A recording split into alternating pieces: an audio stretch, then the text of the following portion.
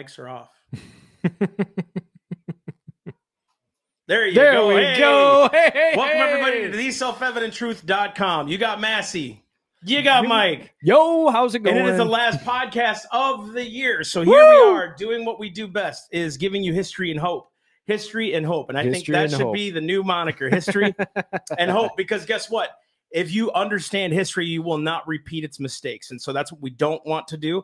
And so here we are, guys. If you guys go to theselfevidenttruth.com, you guys can find out more about what we do. Again, you guys want to sport something cool like one of these hats or one of our shirts? I mean, we got a lot of cool stuff on 1776truth.store. If you have not yet subscribed on SoundCloud, on Spotify, Apple iTunes, BitChute, YouTube, all those things, and we're going to probably get cut from all these things. I know on Facebook our viewership has gone down, but in other places it's gone up, which is odd. Yeah. And so we're also on Parler, Self-Evident Ministry. If you look up all these things, you guys can subscribe. Your subscribing helps us grow the channel. That's what we're doing here. Again, why don't you guys, if you're on right now, I want you to hit the like button. I want you to hit the share button. I'll give you 5 seconds to do it. Here we go. You ready? Go. Hit the like button. Hit the share button. Get this information out there. This is exactly what we need to grow. Again, hit the like and share. Tell us where you're from as well. And if you have questions, please, we would love to answer those questions. So guess what the title is? Holiday History and Hysteria. In other words, there was a lot of sacrifices made in Christmas past by those who fought for independence. How does that relate to today? And what do we need to do to advance that? Yeah. And so we'll do our news bits. We'll cover all that stuff. But we wanted to kind of separate this today out. Yesterday was Christmas. Merry Christmas, everybody. I hope you had an amazing Christmas. Be sure to wish each other a Merry Christmas in the comments, right? You guys aren't just paying attention to us. You guys are able to interact with each other. We're a community here. So wish everybody a Merry Christmas. Yo, Merry Christmas. And Merry Christmas. Merry Merry Christians. Merry Chrysler. And some of you will understand that reference. But what we wanted to do today was, you have been inundated with elections and Trump and Biden and fraud and all this world event going on, right? And we are Self-Evident Ministries. Why are we called Self-Evident? Self-Evident truths. What inspires us? What drives us? What are we passionate about? The founding of America, right? So we learn lessons from history. And those lessons in history are so valuable for today. And so what I thought was perfect for us to do tonight was to cover the events at Valley Forge, which happened. They marched into Valley Forge a couple of days before Christmas. And it was considered one of those moments that completely reshaped how the Continental Army saw themselves and saw the war. Truth. And it was a very tough time for the troops through that winter. And so we want to just kind of go through the facts, go through the history, and give some shape to it to show you guys, okay, what lessons can we take from that? What lessons can we learn? What hope can we carry through, especially going into a new year after such a rough year? Everybody talks about, I know, how rough 2020 was. You know what I see? I see this is a moment of opportunity.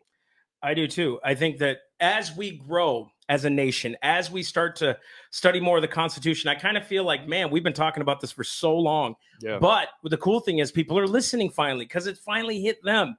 It's finally, they're starting to wake up to government overreach and all these other things and stolen elections, all that stuff. So here we are saying, look, we have an opportunity right now to grow where we're at and actually do something about it, right? Yeah. We can give people hope. And so again, hit the like, hit the share button, guys, because we need to get this information out there. We love you so much for tuning in. If you have any questions, please do that. But share. We're on right now. We're live on Instagram. We're live on YouTube and Facebook. So, guys, let's hit it. Let's do it. Are you ready? News bits. News bits. Come on. News bits. News bits. Here we go.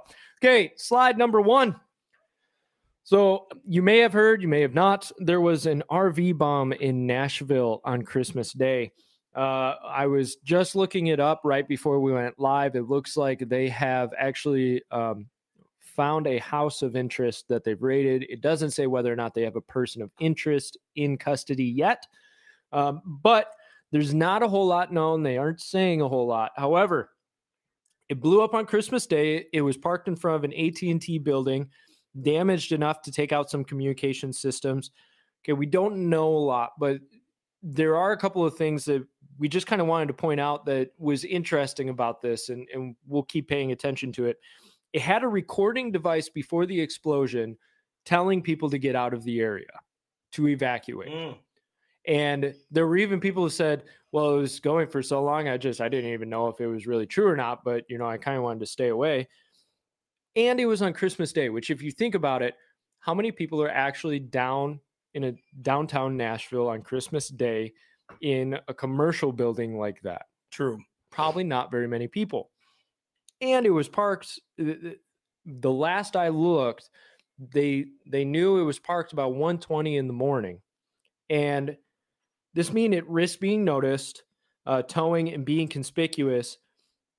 So this was intended, but this really seems to be something that was not intended to hurt anybody, because you figure there's the fewest people possible in the buildings at that time.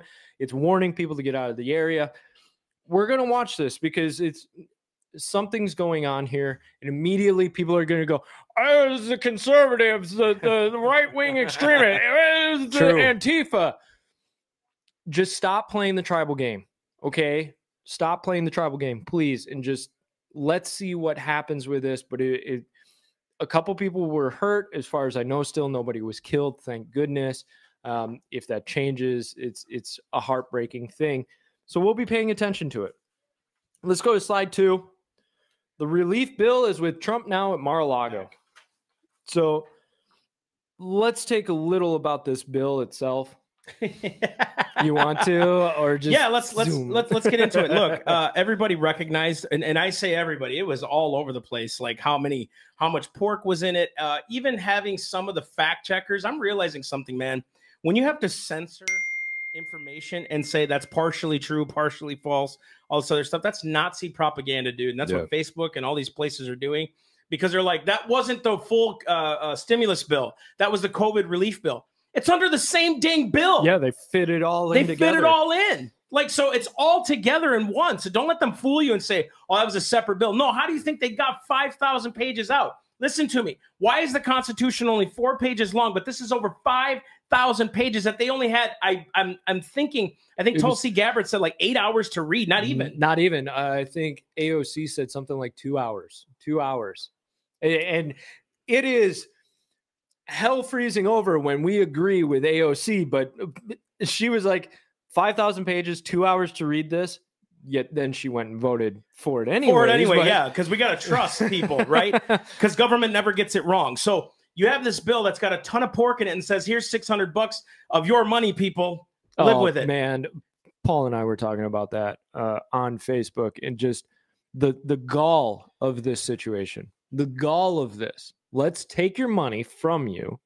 We'll shut down your businesses. Truth. We'll shut down your economy. We'll force you to wear masks. We'll force you to separate from your families. Yeah, and it's funny. Those same people legislating this junk are the ones getting a paycheck still. Yeah. And there's a business owner I was just watching yesterday. He blocked, actually, the guy that was trying to shut his business down. He blocked the dude in by his truck. Oh, cool. Right. And the guy's like, it's just my job. We know that, but don't you have something in your heart? Yeah. That's like, dude, this is just wrong. This comparison may seem exaggerating, but sometimes you need an exaggeration. The guards of the concentration camps also said it was just my job. Yeah, dude. A lot of Hitler's henchmen said that. They were like, we were just following orders. It was the law. It was a law. And they weren't ignorant to the fact that they were still held liable for that law. So these men and women that are like, hey, you got to shut down your business. He looked at him and said, that's cool. So you got paid, right? Because my cook hasn't gotten paid. My workers in the front my waitresses haven't gotten paid. What am I supposed to tell my bills? Oh, go talk to the city governments because they shut down my business. What am I supposed to say? Yeah. Go bankrupt? Is that the answer here? Hold out for PPP. But again, I'm supposed to pay taxes to pay you. Isn't that awesome? Isn't that awesome? I'm telling you, dude, there's something about the spirit of division that's hitting America, and it hit it quick. And it's always been here, but it almost like surfaced quickly. And you know who started it? You know who's really the arbiter of it all? If you're not careful, it's the media. Malcolm X said it best. If you're not careful, the newspapers will have you hating those who do the oppressed, or hating those who are oppressed, and then loving those who are doing the oppressing. That's exactly what's happening right now. Where people are wearing Fauci sweatshirts. They're one guy. That shows the gross error of their way, that one person is their guy. Because I say the same thing about Trump worshipers. Same thing. It's all about Trump. If Trump. Same thing with Fauci. Dude, I'm telling you, the people are the same. And if we're not following scripture and understanding the gospels, we will never understand seeing and hearing with our eyes and our ears. We won't have the spiritual mindset to say, no, this is division right now. And it's trying to creep into the church. And it did. Well, and let's go to the Trump side for it. So I know people will be arguing that he was doing 4D chess on this whole thing. And he, when he said, well, let's do 2,000. And it was funny because somebody was like, yeah, $600. Hopefully Trump vetoes it. And I saw he had come out and wasn't saying that he was going to sign it. So I was like, oh, good news. And then he makes this comment about, well, I need it raised to $2,000. It was just like, oh, man. Oh. We don't have the money for that. What? And I understand some of the conservatives saying it's your money anyway. Yeah. We don't have the money to print. Which is funny. We sent in all of our money, and then they're like, we don't have any money. You have my money. It's right. Give it back. Don't you understand? You're saying it's your money anyway. No. We don't have the money. We have to print it. Spent. Yeah, dude. But beyond that, we have to print more money, which devalues the currency of the dollar, the value of the dollar, which then inflation will go up, dude, and we'll all be had on this. And dude, we just don't learn from history that, dude, this is happening right now. Yeah. You keep doing this, you keep messing with the natural order of things, it'll eventually come back to bite you. If you keep taking care of that cat by feeding them tuna fish on the outside, it'll keep coming back and you'll never get rid of it. You won't. and it's just that's just the natural order of man and human nature, right? You know the cat thing from experience, don't you? 100%.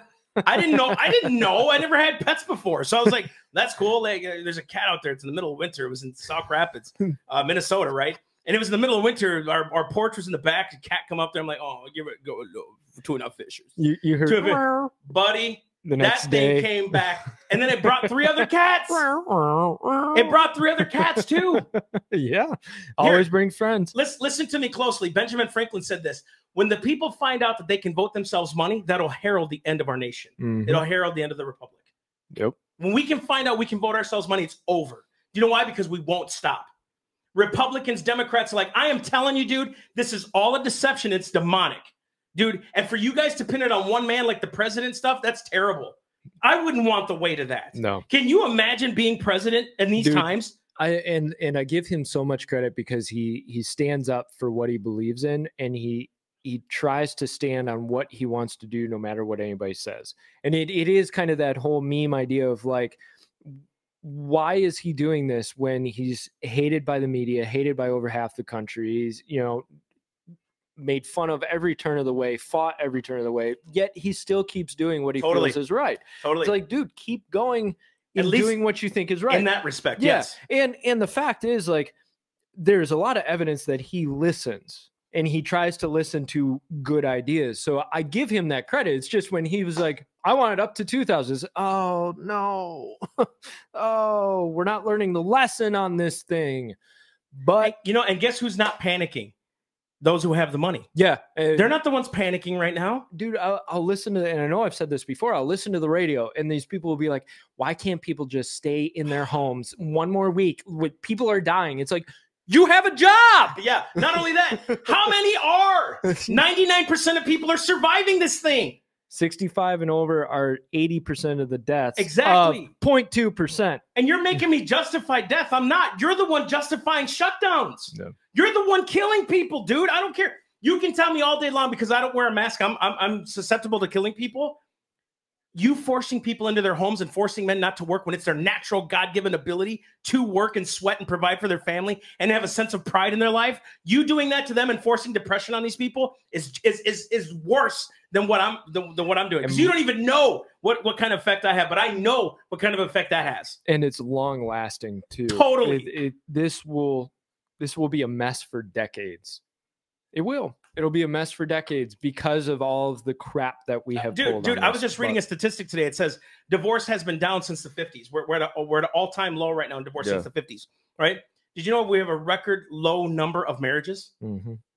People are like, I even seen Christian publications. Oh my gosh, look, divorce is down. Marriages are down. They're just living with each other. We've lost the value of covenant. Do you know what? Yeah. It's been broken down, and it's the church. It's us. right? If we don't value scripture, if we don't value the covenant we have before God, we will lose the covenant before man. And so then man has this contract called the Constitution, where we all say, hey, we're going to abide under this. We're going to study this. We quit doing that and abiding by that. Guess what? Then marriage contracts don't matter. Yeah. Negotiations don't matter. We just need lawyers for lawyers on lawyers. If we don't follow the Constitution, if we don't follow covenants that are set before us, then what we end up doing is we try and make up our own rules as we go. And actually, slide number 3, this is a perfect example of this. And you'll see why in a second. So Ted Cruz, Lindsey Graham, which, okay, Graham, thank you. Give or take with you, dude. It is. It's really give weird. Or take with him. They're working to block Biden from the Iran and Paris deals. Now, this is the argument they're using, is they're saying, look, what Trump and Secretary of State Mike Pompeo need to do is say, no, these need to actually be treaties. Let's send them to Congress. That would be perfect. Should have done that from the beginning. But I'm going to read a quote from John Kerry, one of the architects of the Paris Climate Accord. And this will tell you why a covenant is so important. Ooh. When asked why it wasn't considered a treaty, he said, well, Congressman, I spent quite a few years trying to get a lot of treaties through the United States Senate. It has become physically impossible. That's why, because you can't pass a treaty anymore. It's become impossible to schedule, to pass, and I sat there leading the charge on the Disabilities Treaty, which fell to basically ideology and politics. So I think that's the reason why. Wow. So again, we keep circumnavigating the law, right? And making it easier for ourselves to destroy the law. Think about that, dude, which hastens our death. I couldn't get what I wanted. Exactly. So dude. therefore, I'll go an end around in order to get what I wanted. Here. And if you're not careful, you will actually get what you wanted. And that is not necessarily a good thing. Yeah, dude. You know, it's funny. I was just sent a picture yesterday. I told my wife this, and you guys will relate. It was a note, a Merry Christmas note from your lawyer. Listen to this. It was a simple note that said, I wish you a Merry Christmas and a Happy New Year. And there's a lot of scribbles and scratches. And this is what the lawyer wrote. I wish you, but in no way guarantee, a reasonably Merry Christmas and our festive period, and including but not limited to, and a reasonably happy New Year. Or 12 months from this prior date that I signed this. Like, that's what's been happening in American politics. America, man. Right? That is exactly what has been happening. We can't say, but we can't say, but we can't say that either, because that'll pigeonhole us, right? That's why we said Obamacare was a tax and it wasn't you know what I mean? Yep. All these things, instead of passing it the way it should be, we've now lawyered up and said we can do it the easy way. You know what? Doesn't that sound like the fleshly carnal mind against the word of God? Mm-hmm. You know, dude, I won't do it God's way. What does he say? If you come in any other way except through the door, you come in as a thief or a robber. He's talking about Satan. But you do the same thing in Christianity, dude, and it's been killing Christianity for a long time. Yeah. We'll put on the facade of being a Christian. We'll put on the facade of saying, hey, I know exactly what I'm doing, but I'll just do it the way God doesn't want me to do it. And then our churches will grow. Guess what? They have. But you know what's been happening a lot lately? Because we didn't do it God's way sometimes? Greater the fall. Yep. Greater the fall. And it's tough, man. It's hard to talk about this. I'm not talking about this because I like talking about it and I like capping. I went through it. I fell, dude. I understand what it's like to fall from that mantle and that pedestal. I get it. And there's no one there. You know, a lot of the people that said they loved me, they didn't. They left. I didn't have anybody except Christ. Probably by design. God's good. Yeah. But I understand what it's like being up here and not doing it God's way, and he has to bring you down to do it his way. And his way is so much more awesome. And it'll happen if you're not willing to listen to the Lord and change your path. A lot of times what will happen is you will get nailed, and the Lord will put a lot of warnings in our path, and he'll keep inching it out of like, okay, you better stop. Okay, you better stop. And at some point it comes to a head. It can come public, right? And I have had my own events where the Lord kept putting it on me of like, stop. I know, dude. You better stop. Turn this way. Don't keep going. Why are you going? And finally comes to a head and it smacks you in the face. It does, man. And it's embarrassing and it's painful and it hurts. But if you learn from that, you grow from it. God too. Is so faithful too, dude. And he will lift you back up and he will rectify you. Now, things that you may have burned in the world may not come back, because guess what? Burning is a chemical change. Yeah. So sometimes you just can't put it back together. But it doesn't mean that the Lord's not faithful to restore you in the ways that he sees fit. Bro, he restores what the locusts have eaten. There's no question, right? He just wants you to have the right heart to receive that. That's all. He wants you not to neglect him. As a matter of fact, in Deuteronomy, it talks about, I think it's 12 and 8, chapters 8 and 12. It says it a couple times. Beware lest you forget God in your prosperity. Don't forget him when you're prosperous. Yeah. Dude, that is dangerous. Amen. That's a human nature. We do it, right? It's easy for us to say, yeah, man, $2,000 a person, rock and roll. What is it doing to our future? What's it doing to our nation? What's it going to do for our kids? What's it going to do for the economies in the future? Yeah. You can't sacrifice the future for the now. And that's exactly why we're talking about this idea of the Constitution, of the idea of following your covenant with the Lord, right? Because once you step outside of that, I want you to read Romans 1 with this in mind. Read the whole chapter with this in mind of what happens when you step away from what God has instructed you to do. And you read it through new eyes, because people read it and they're like, oh, it's just against homosexuality. No, what it's talking about is the results of when people were trying to go their own way, and the Lord finally said, go your own way. And that's why we are so intent on the Constitution, because once you take those borders off, you don't know where you're going to go, because people are going to guide with their own whims and their own pleasures. So that being said, we're totally behind Cruz and Graham on this, because if anything, it's a shot across the bow of, look, you need to do this the proper way. Is it small? Absolutely. But at least it's something. Exactly. And it's up to you guys, really. It's up to us to really take what we learned. So crazy, dude. Yeah. I'll just say this. Let's go from lessons learned to lessons applied. Absolutely. And then that way the testimony's in that. And that, instead of just learning. That is such a segue into the main topic. Yeah, Valley Forge. Forge. And really talking about history here. You have, there's a picture. I'm going to find it real quick. George Washington and his men crossing the Delaware, and all slide 3 or slide 4. Right. Slide 4. Can you pop it up? Go ahead. There's this beautiful. It's paraphrased picture. It's really good. I'm looking it up right now, and that the odd thing is, a lot of us don't know history and what was fought for and how we fought for it and why we fought for it. And there it is. And it's this exact picture right here of Washington crossing the Delaware. It says, Americans willing to cross a frozen river to kill you in your sleep on Christmas. Totally not kidding. We've done it. We've done it. And it's dude, it's so true. It's so true. And that was posted by the Sons of History, by the way. So shout out to David Bass. Shout out to them. Shout out to David Bass and those guys, and their amazing work, man. They're good people. They're good folk. But back to the story. So we have this issue, and we're talking about Christmas and what people had to sacrifice for liberty and for us to even have a Christmas day in this country, dude. Yeah. For us to even have a December 25th where we got together with our families to set up our Christmas trees and to enjoy this time. Because what I always used to sing, it's the most covetous time of the year. I used to sing it all the time, but I quit doing that because I'm like, I'm not prophesying death on this, Lord. I'm going to prophesy life over it because it's about the Son. And so I know now what this story, and it means all the more to me because I get to enjoy my liberty with my kids because of these sacrifices. I want you to pay attention.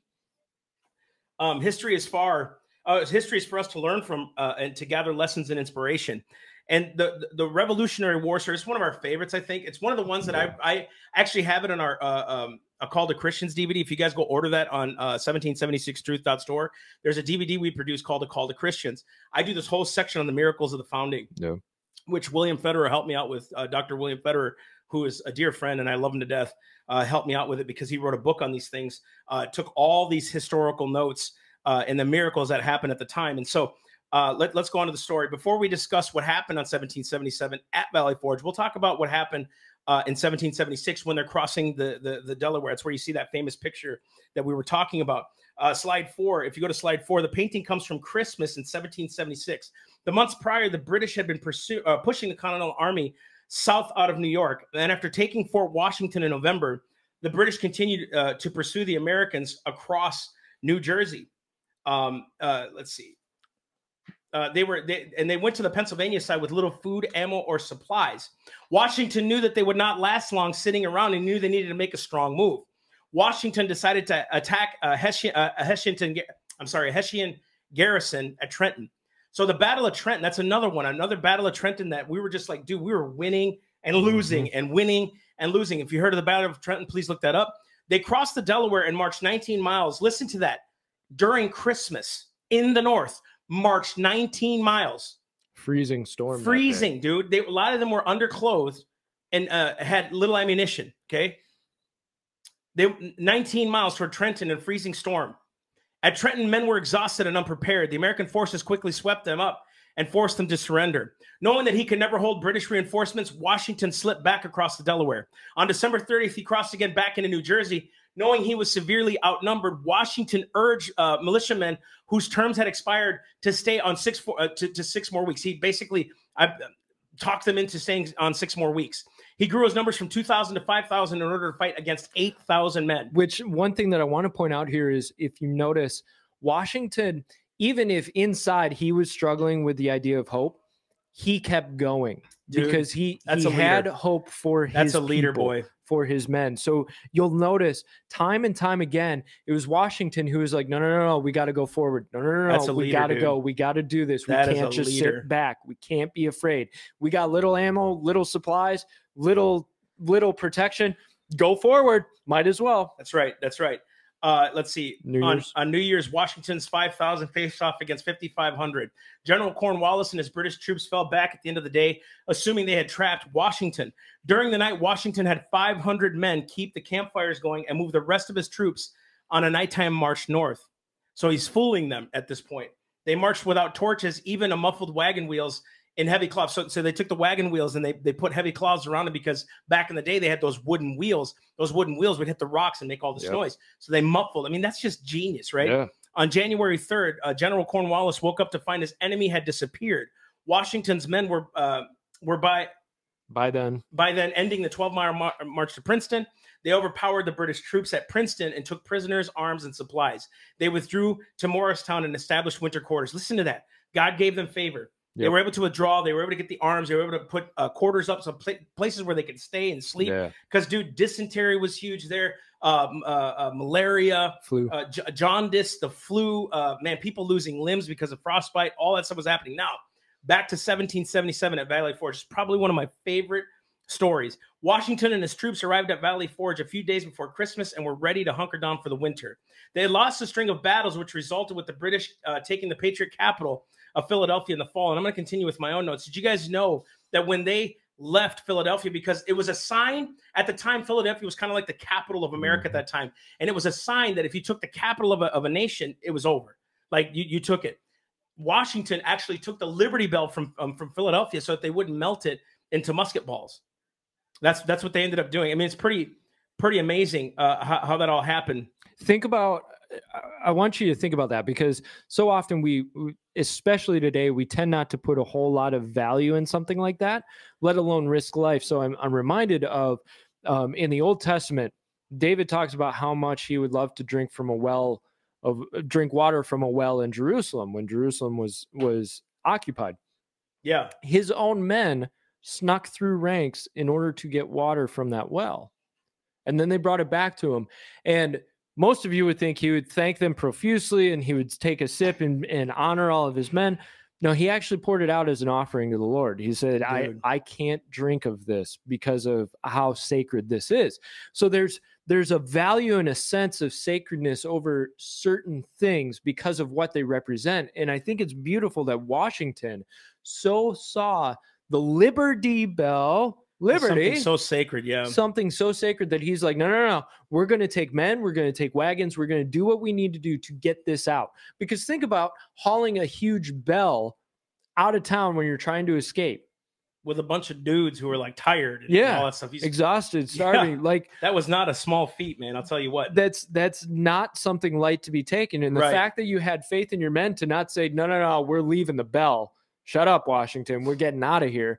No, he had enough faith in his men to understand and respect the value of that symbol, and knowing that if that symbol gets taken, something, a part of us has gotten taken out. And actually, rabbit trail for a second. This is why they want to tear down your statues and your monuments and change your names. Thank you. This is exactly why they want to do it. They won't tell you. They'll say, oh, it's racism, racism, racism. Well, guess what? Now all of a sudden they're taking down statues of Frederick Douglass, Abraham Lincoln, So it's not about the racism thing. Washington, Jefferson, right? It's not just about the racism thing. It's about tearing out the heart and soul of your heritage and the symbols and the heroes of your culture. Once you remove that and taken that away from everybody, all of a sudden there's nothing to stand on. There's nothing that you grasp for with hope of looking back and standing on that foundation to move forward. All of a sudden you're unstable. It happens in a lot of communist regimes when they're taking over. They try to wipe the old culture out in order to instill a new culture. So Washington understood, if a piece of us is taken and melted down into musket balls, we're going to be getting shot with our own symbol of liberty. Isn't that a sign of oppression? So there's so many lessons to learn from this, but let's keep going. Go ahead. No, you're good. You're good. Now, at that time, Congress had written in 1776, which was a year prior, during the Delaware whole fiasco, the crossing of the Delaware, until Congress shall otherwise order, General Washington shall be possessed of full power to order and direct all things relative to the operations of that war. So check this out. Washington attempted to fight the British, but at the Battle of the Clouds, torrential rains drenched both sides, rendering all firearms useless. Because back in the day, we didn't have these sweet guns that don't get jammed, right? Back then, it would rust pretty easy, right? So Washington then led his 11,000 American soldiers on a forced retreat to a place 25 miles distant from Philadelphia Valley, at Valley Forge on December 19th, 1777, so 6 days before Christmas. Meanwhile, another 11,000 Americans were dying on British starving ships: the Scorpion, the Hope, the Falmouth, the Strongbow, the Hunter, and Jersey. Listen to this. 11,000 other soldiers were on starvation ships. I mean, that's who were captured, and they're dying. Yale President Ezra Stiles said this in 1783, "Oh, that my head were waters, and that my eyes a fountain of tears, that I might weep the thousands of our brethren that have perished in prison ships." Now, soldiers at Valley Forge were from every state in the Union, and some as young as 12 years old, some as old as 60, right? And though most of them were like white, they were European descent. A lot of them were American Indian, African American, all that stuff. And lacking food and supplies, soldiers died at the rate of 12 per day. 12 per day were dying. I mean, imagine that. You keep doing this over 100 days. That's a lot of people. A lot of people. Right. So you're starting to lose and lose and lose. And so what do? Right? Lacking food and supplies, they were dying 12 a day. Over 2,500 froze to death in the bitter cold and perished from hunger, typhoid, jaundice, dysentery, and pneumonia. In addition, hundreds of horses perished in the freezing weather. A committee from Congress reported on the soldiers that feet and legs froze until they became black, and it was often necessary to amputate them. This was all for you, America. Yeah. This was all for you. All the sacrifice was for you. Listen to this. Listen to this. Of the wives, let's talk about the women of this. The wives and the children who followed the army, mending clothes and doing laundry and scavenging for food and caring for the sick, an estimated 500 of the wives, the women of that time, died because they were doing their duty. President Calvin Coolidge told the Daughters of the American Revolution in 1926, he said, "We've been told of the unselfish devotion of the women who gave their own warm garments to fashion clothing for the suffering Continental Army during that bitter winter at Valley Forge. The burdens of war were not all borne by men." One of the things to add on to this is 3,000 men were considered unfit for duty because they didn't have shoes. And in Washington's words, were otherwise naked. 3,000 men didn't even have shoes. They were having sentry posts and putting their hats under their feet in order to try and keep their feet a little bit warm, so it wasn't contact directly with the snow. Men were supposed to receive a half pound of beef a day. In February, especially, food shortages often left the men without meat for several days at a time. They were beaten down by cold, lack of supplies, lack of food, but disease ran rampant. You lost almost a sixth of the men to disease. Flu, typhus, typhoid fever, dysentery were exacerbated by poor hygiene and conditions. These were people who were on their last leg. These were people who were beaten down by the conditions, by the lack of supplies, by the disorganization, by the disease, by being pressed to their last. Dude. I want you to, I'm just going to take a moment. Let's take a pause here. Think about where they're at in Valley Forge. They're in winter quarters. Think about what it would be like to be at that moment. Now, you know how the war ended, but think about what it's like. You're 3 years into this war, and you are starving, you have no shoes, you've lost a string of battles, and now you're sitting in winter quarter. You have 6 people in your hut with you, at least, unless some of them have their families.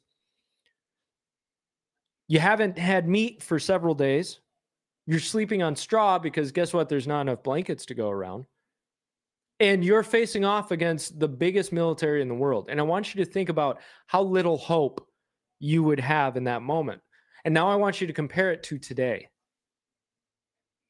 Look at what you're going through this past year, this past 4 years, this past 15, 20 years, however you want to compare it. A, man, we are still at the beginning, and that's a good thing. We still have a lot of hope. But B, take hope from where they were at. Yet then it still carried through. And they looked to Washington because Washington was a man who carried himself through no matter what.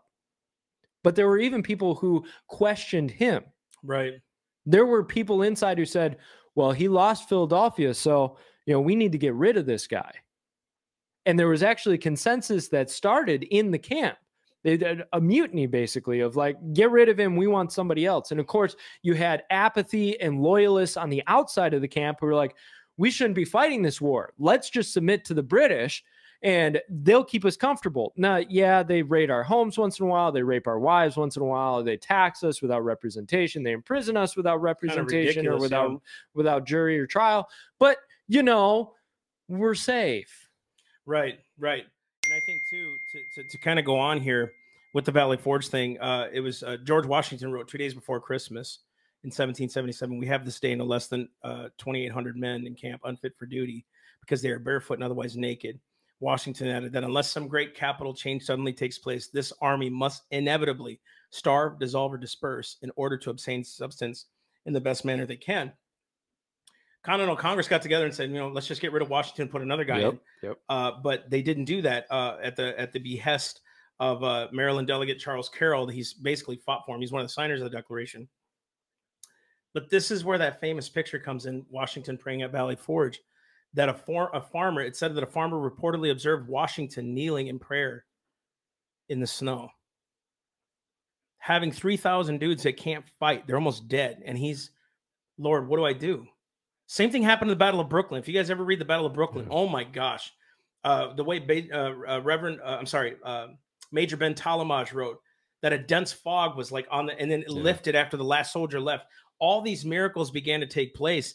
In the Boy Scout handbook in 1948, it said in the section Duty to God, it says this: you worship God regularly with your family in your church or synagogue, faithful to Almighty God's commandments. Most great men in history have been men of deep religious faith.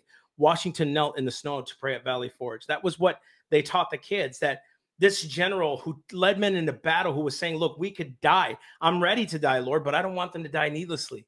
And God miraculously saved them. Washington survived all of this and more, right? Including some of his men. Do you realize the sacrifices paid for you during Christmas? Just during Christmas, not including all the other battles, not including the Battle of Trenton, like I said, the Battle of Brooklyn, which was in August of 1776. Now, all this, not including the last war where we pinned Cornwallis, all these other things. These guys did it for you, citizens of America, right? Jesus Christ did it for you. People were like, you can't compare the two. Yes, I can. Because it takes someone selfless to sacrifice their life for something they know won't benefit them right now, but it'll benefit their kids. Did it benefit Christ to hang on a cross, rejecting the shame and despising it? Did it benefit them at that moment? No. But when he rose again, it benefited all of us for the future. And when you step beyond that threshold and you realize I'm not doing this for myself anymore, I am doing this for a greater purpose and for those around me or for those who come after me, there's a freedom in that. And we've talked about that before, is you can sense that freedom and you can taste of that freedom, which I really believe that guys like Washington tasted. They understood. It's like, I'm done. I'm dead to myself now. And when you're truly dead to yourself, you're free, because you can do what you need to do without fear of what's going to happen to me. And that's a hopeful moment where when you put yourself last and you say, I'm dead to myself, I'm going to pick up this cross that Christ has given me and follow him. That means you're willing to carry to your own death in order to fulfill the purpose that you've been asked to fulfill. I want to share this other battle real quick. This is the Battle of Brooklyn Heights. I just want you guys to hear this. British General Howe, this was the opposite side, had trapped the American troops in Brooklyn Heights with their backs against the sea. There's no way Washington should have won this. There's no way they could have escaped it. They were literally, it was like Egypt. It was like our backs, here comes the Egyptians, our backs against the wall. Listen to this. That night, Washington made the desperate decision to evacuate his entire army by ferrying across the river to the east on Manhattan Island. So he was going to go from Brooklyn to Manhattan. So he's going to take them all on a boat. They're all ferrying. There was like 12 or 13 boats, I think it was. Over to an island. Or to an island. Listen to this. This is crazy. Island. This is all in the Library of Congress, too. So if you don't believe me, you can look this up. This is their notes, right? The sea was so boisterous where the British ships were, but providentially calm in the East River, allowing Colonel John Glover and his Massachusetts sailors and fishermen to row the army across. So it was bad and tumultuous for the Egyptians, good for God's kids. Listen to that. Bad for the British, good for us. How does Christ perceive that? He calms the storm. Watch this. The next morning, as the sun began to rise, half of the American troops were still in danger. They were still on this, but a miraculously thick fog lingered, blocking the evacuation from being seen by the British. So, and this is what Major Ben Talamaj wrote. He said this. He's the Washington's chief of intelligence. This is Major Ben Talamaj, a Frenchman. He said this: as the dawn of the next day approached, those of us who remained in the trenches became very anxious for our own safety.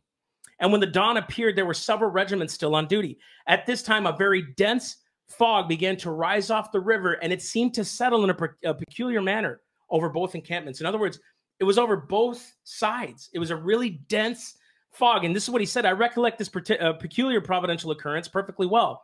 And so very dense was the atmosphere that I could scarcely discern a man 6 yards distance.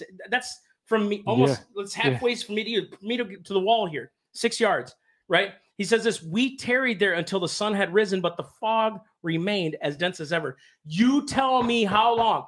If you've ever lived up north where there's fog that happens, the moment the sun hits is when the fog starts to dissipate because the heat's coming, right? Listen to this. We tarried there until the sun had risen, but the fog remained as dense as ever. The troops continued to evacuate Brooklyn Heights, with General Washington being the last man to leave on the last boat. That's a leader. That's a leader.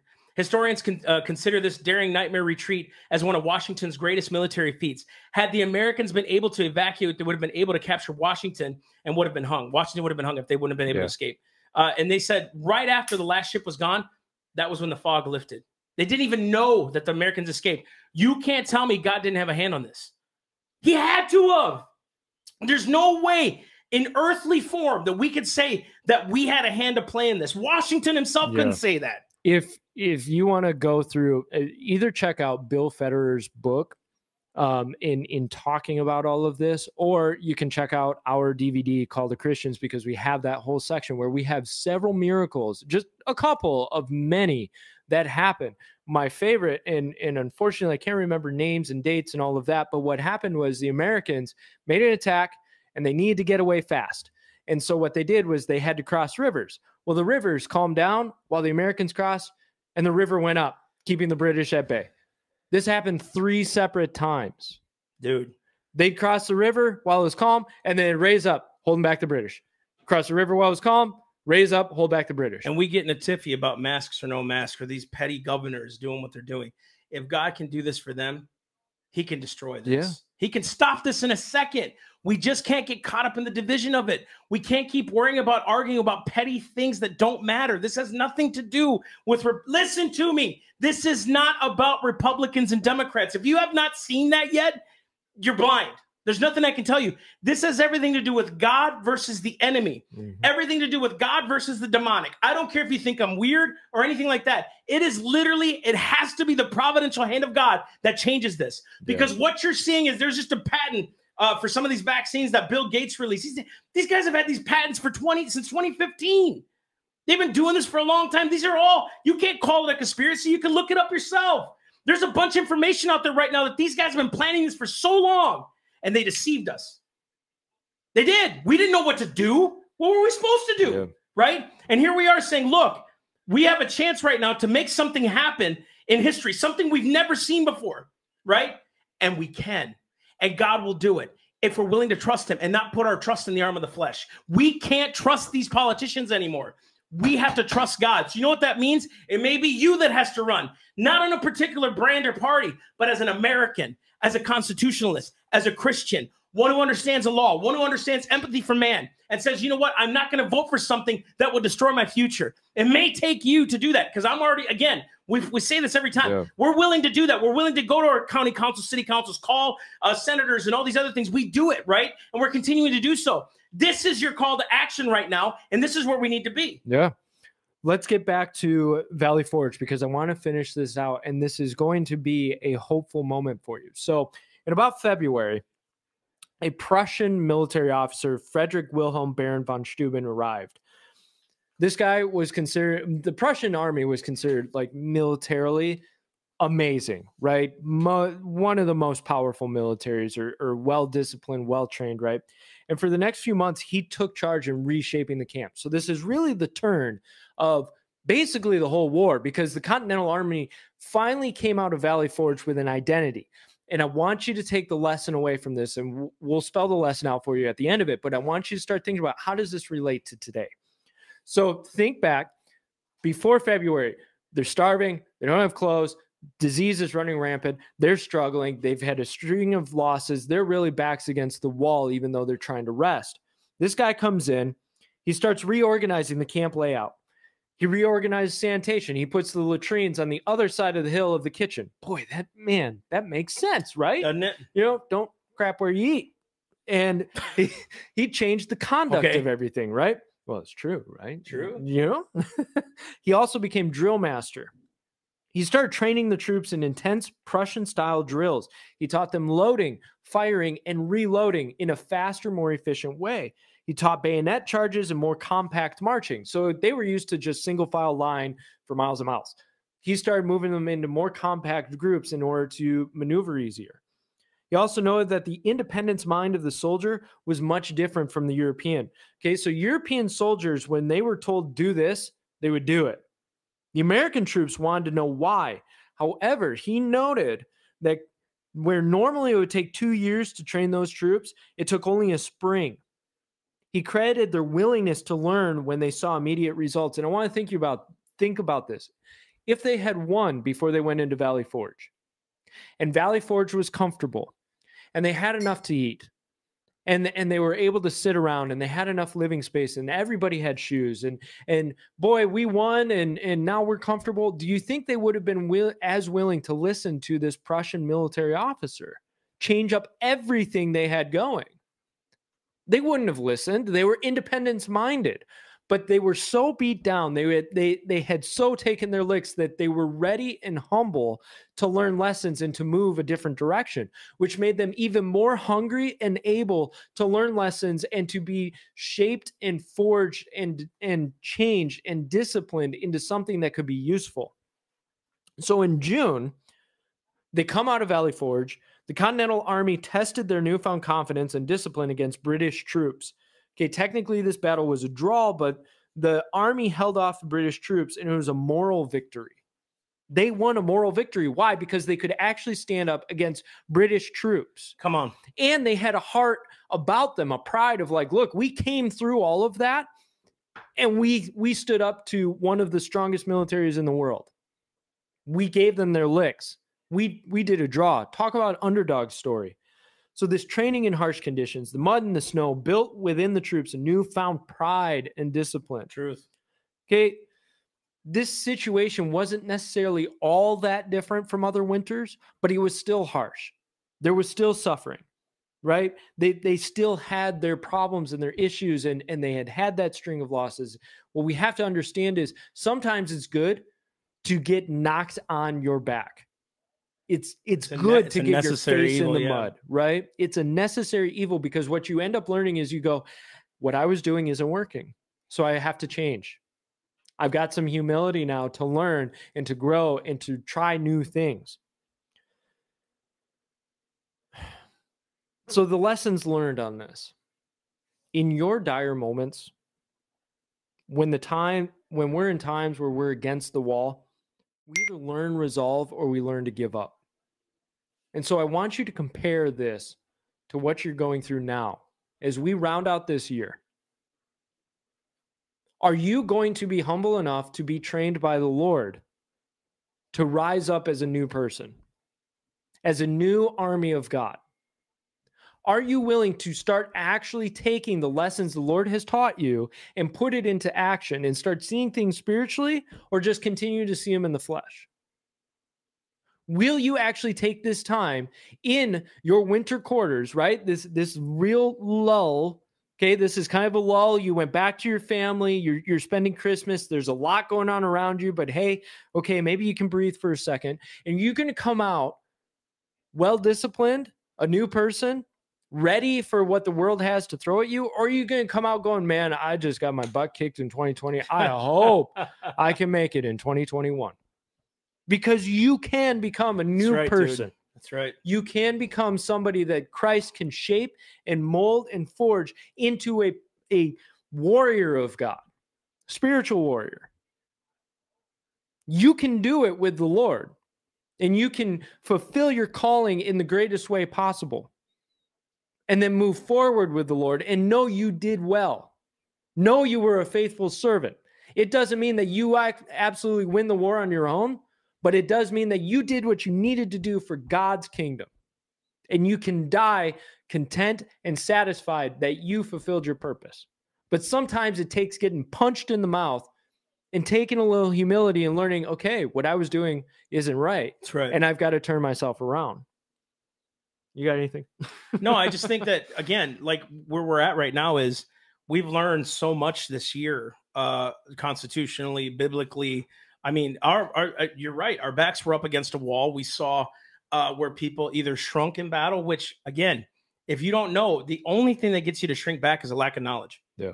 People are destroyed because of it. They lack knowledge. They lack vision. They lack purpose. They lack calling and anointing.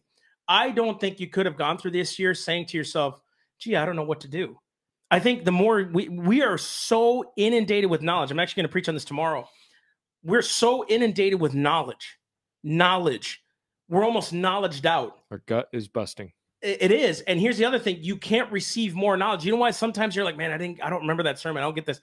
Because you haven't done anything with the knowledge prior. And then, dude, you won't even learn the full lesson. You may learn it in here, but you won't learn it in here, the full lesson, until you apply it, until you walk into the battle. And it's necessary for you to go through those things. It's necessary for us to kind of bite it a little bit and trust the Lord. As a matter of fact, I used to study World War II stuff a lot. I was really into that. And the guys would always say, man, we studied in Toccoa for 2 years. I remember I studied the 101 101st Airborne Infantry, Airborne Division. And they had said, we were at Toccoa. We were the toughest men, brought up in the toughest ways, but it didn't matter once we hit the battlefield. Stuff doesn't matter anymore until the bullets start flying, they said. That's when you're hopefully relying on the knowledge you have, and you can apply certain things and do that. But dude, instinct kicks in right away. What you were training, what you were feeding on, instinct kicks in. Is your first instinct flesh, anger, lies, depression, all those things? If that is in you, that's because that's what you were feeding on the whole time. Yeah. You weren't feeding on the things of God. You weren't asking him to train you up. You weren't walking in those things where it's like, okay, I'm not going to walk in that anymore. Do you know what I mean? So you're feeding on things that don't matter. And what happens is when the war comes, you're like, the first reaction is instinct, fear, typically. It all stems from fear. And one of the things that I want to kind of build off of what you said was, a lot of times people wonder, oh, why am I just not, I'm not feeling it. I'm not feeling, but I'm getting so much, and the Lord's speaking so much into me. This is how I say it. If you don't pour it out, what the Lord has put into you, it dies on the vine. So a grape has a time of ripening, and then if it's left on the vine, it ends up dying out, right? It shrivels up, it decays. So if the Lord has poured something into you and you're not continuing to pour that out, it gets stale. It gets bitter. It ferments, right? You have to continue to pour out so the Lord continue to pour into you. If you're holding all of it in and you're not committing action, you're not moving forward in what the Lord has poured into you, you start to feel it. You start to feel more lethargic, more passive, more apathetic. That's the last place you want to be, too. Exactly.